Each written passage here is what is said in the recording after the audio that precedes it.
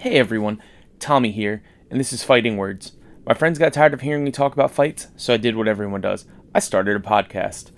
I'm not an analyst, I'm a fan of the sport, so expect some different takes and breakdowns from a different perspective. But enough about that, let's talk about some fights.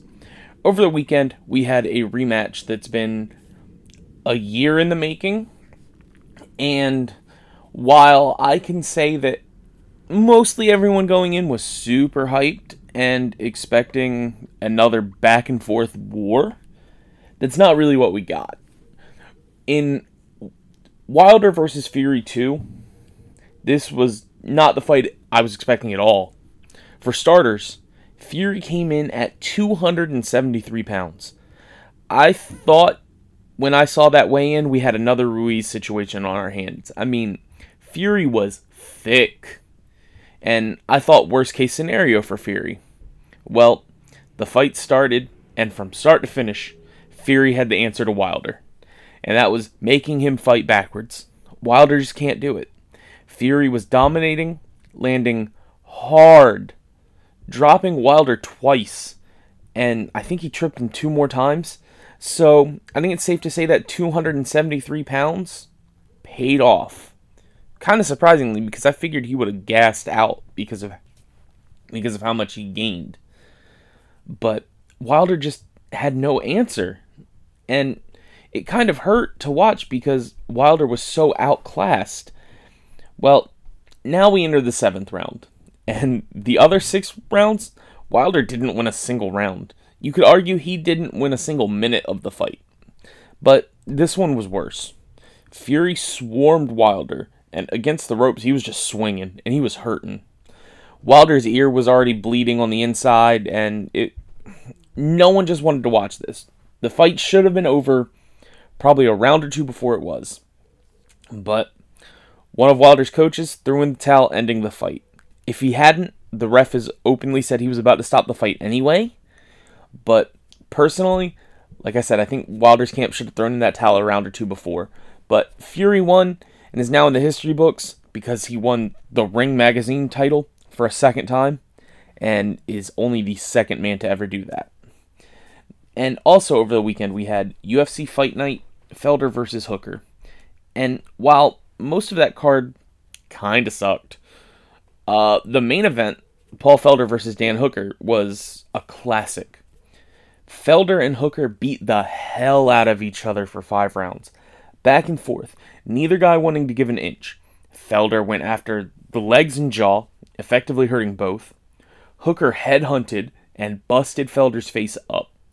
This fight was so close, I had no clue who won the fight. And really neither did the judges. One gave it to Felder, the other 2 gave it to Hooker.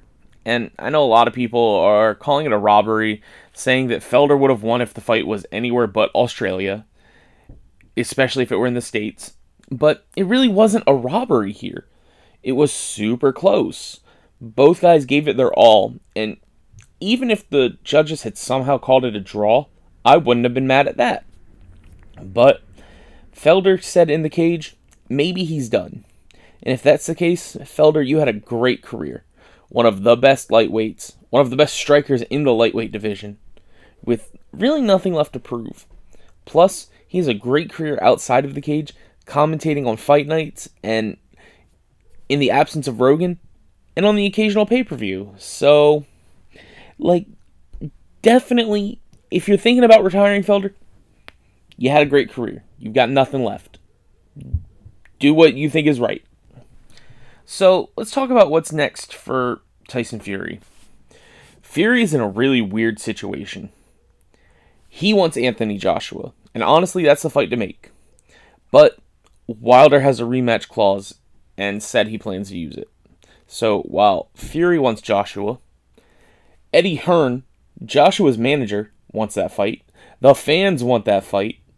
It looks like Wilder's getting the rematch, unless they buy him out of his rematch clause. And don't get me wrong, I've said it before, Wilder is my favorite boxer. But that is not a fight I want to see again in boxing. That fight could happen in 5 years, and I could say, no, I don't want to see it. I've already seen it. It went from instant classic to total domination. I don't need to see it again. There's a definitive answer to that puzzle, and the answer is Tyson Fury. I don't think that anyone other than Tyson Fury can beat Wilder, especially like that. If Wilder loses a fight, it's because it's going to be a technical decision, not an all-out beating like Fury just did. But that's not about this. This is about what needs to come next for Fury. And like I said, what needs to come next is Joshua. But what's going to come next is probably the Wilder trilogy. And now let's talk about what's next for Dan Hooker. Dan Hooker called out Justin Gaethje, and while I absolutely love that fight, it probably isn't happening. Gaethje is holding out for a title shot.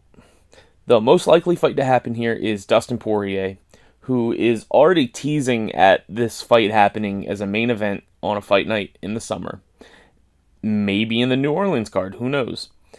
And I really like that fight as well, but I don't think that goes well for Hooker. I would see Poirier just dominating every aspect of that fight because Poirier is on another level. But I'll watch it. Now let's talk about what's going on in the fight world with news. Wilder said after the fight with Fury, he is reevaluating the coach who threw in the towel because if he loses, he wants to go out on his shield. So, to a degree, I respect that mentality, but live to fight another day, man.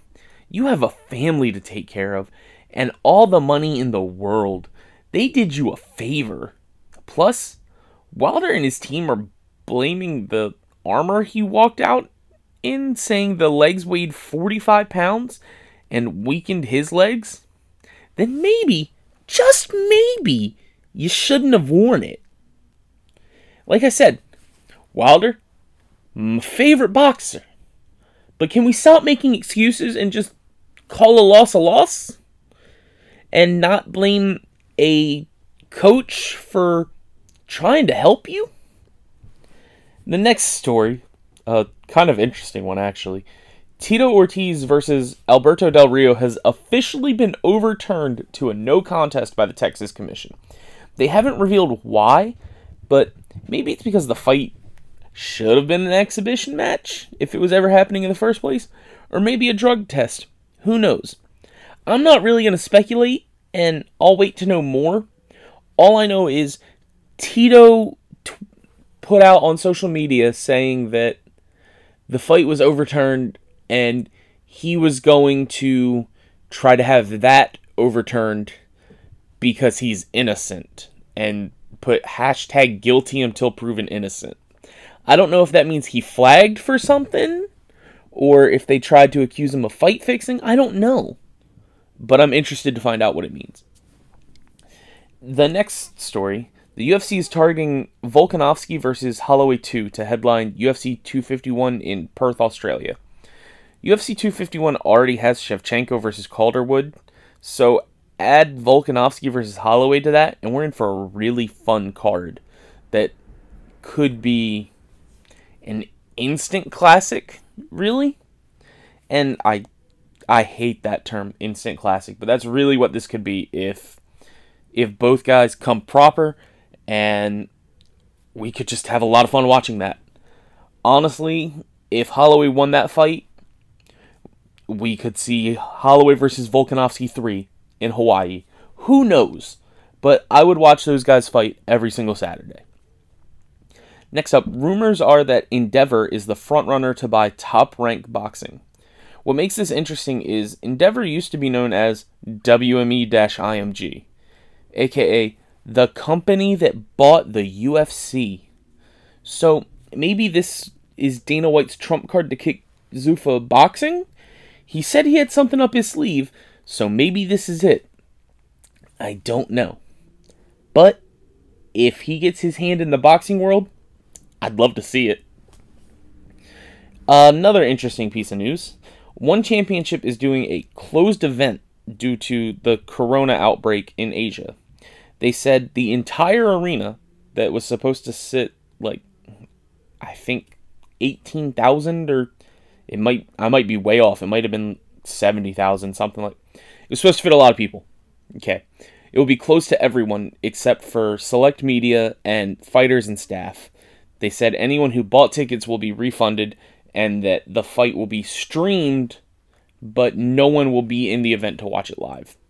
And I think that's probably the safest bet for them, and wouldn't be surprised if we see more of this, or One Championship actually move their events from Asia to either Europe or the United States in the meantime, while Corona runs its course. Next up, the UFC has officially announced Henry Cejudo versus Jose Aldo for UFC 250. And I know I've said before, I like this fight. I stand by that. I think it's a really fun fight. But honestly, I wish it wasn't happening right now. Aljamain Sterling deserves a title shot more than anybody.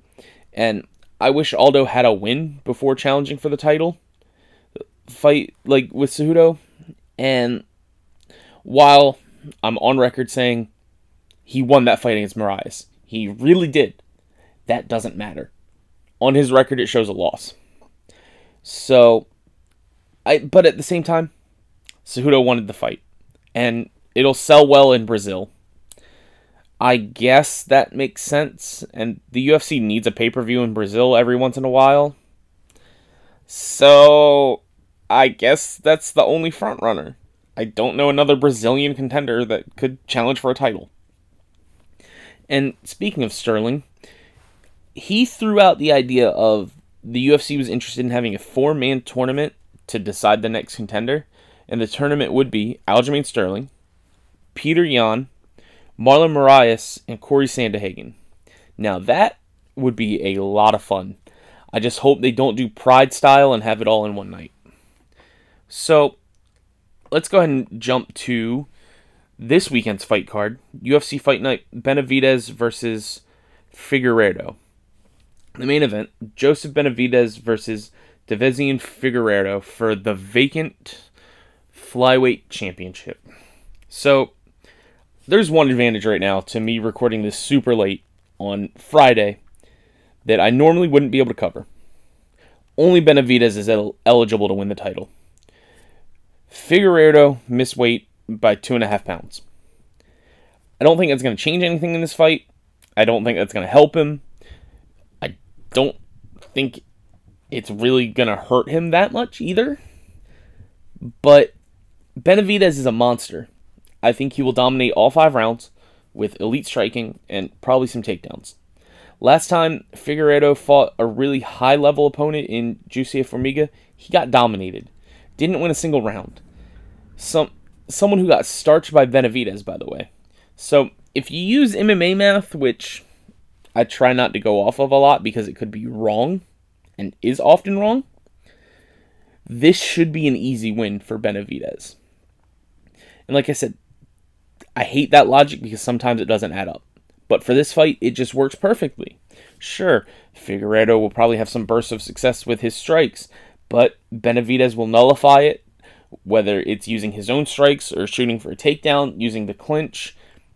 He will get the decision. Benavidez, in my opinion, is the second best flyweight out there, other than Demetrius Johnson. He will not lose this fight.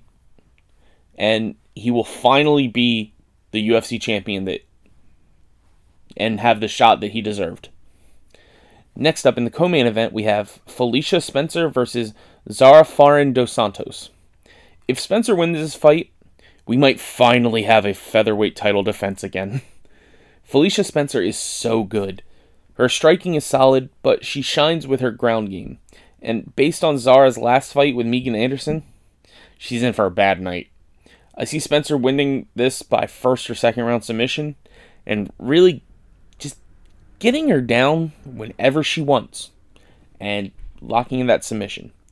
You put that there and then have that fight with Amanda Nunes. Whew, it would be fun. But like I said, Spencer has to get through Dos Santos first. And next up, we also had Megan Anderson versus Norma Dumont Viana. And I love that the UFC is finally making more featherweight fights. Anderson is a monster. Third best featherweight in the UFC women's division. But she is also fighting a beast in Vienna. Vienna is undefeated, while also not having a lot of fights. But I've watched some of her stuff to kind of know what she does. She's pretty good. Anderson definitely has more power and better striking. But they both have a really good ground game. And I think that will kind of cancel itself out. So I'd give the edge to Anderson. And I think she's going to get the decision win. So that's everything for now. Thanks for listening. And you can find the podcast at anchor.fm/fighting-words or on all podcast services. On Twitter at FightWordsPod. My personal Twitter at Nightwing593. You can support the podcast with a monthly donation of 99 cents, $4.99, or $9.99 a month that would get you producer credit in the show notes by going to anchor.fm/fighting-words. Until next time, I'm Tommy, and these are Fighting Words.